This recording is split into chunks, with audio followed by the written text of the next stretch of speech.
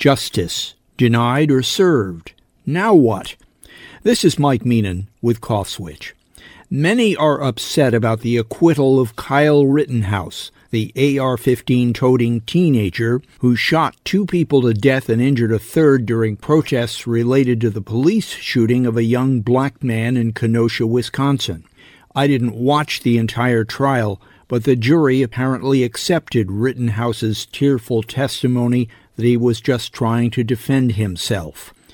To those who believe this was a failure of the justice system, I submit that there was nothing wrong with the system. It just didn't come out with the result many wanted.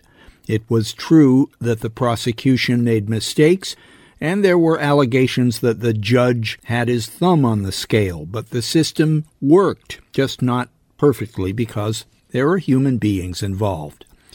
But it's likely not over for Mr. Rittenhouse. He could be spending a lot more time in court facing civil actions from the shooting victims' families. The legal bar is lower in civil lawsuits where unanimous jury verdicts are not required. His criminal acquittal, however, has given rise to concerns about the encouragement of vigilantism. Will others appoint themselves to protect property during protests and bring their guns? Unfortunately, this whole story dovetails with another one, the attacks on jewelry and other high-end stores by large and apparently organized mobs of looters. If what has been going on in the San Francisco Bay Area begins to look like a successful business model to criminals, police departments across the country may find it a challenge to deal with, and their so-called helpers may start arriving to fill in the gaps. The merchants may arm themselves too, and sooner or later there will be more shooting and more death.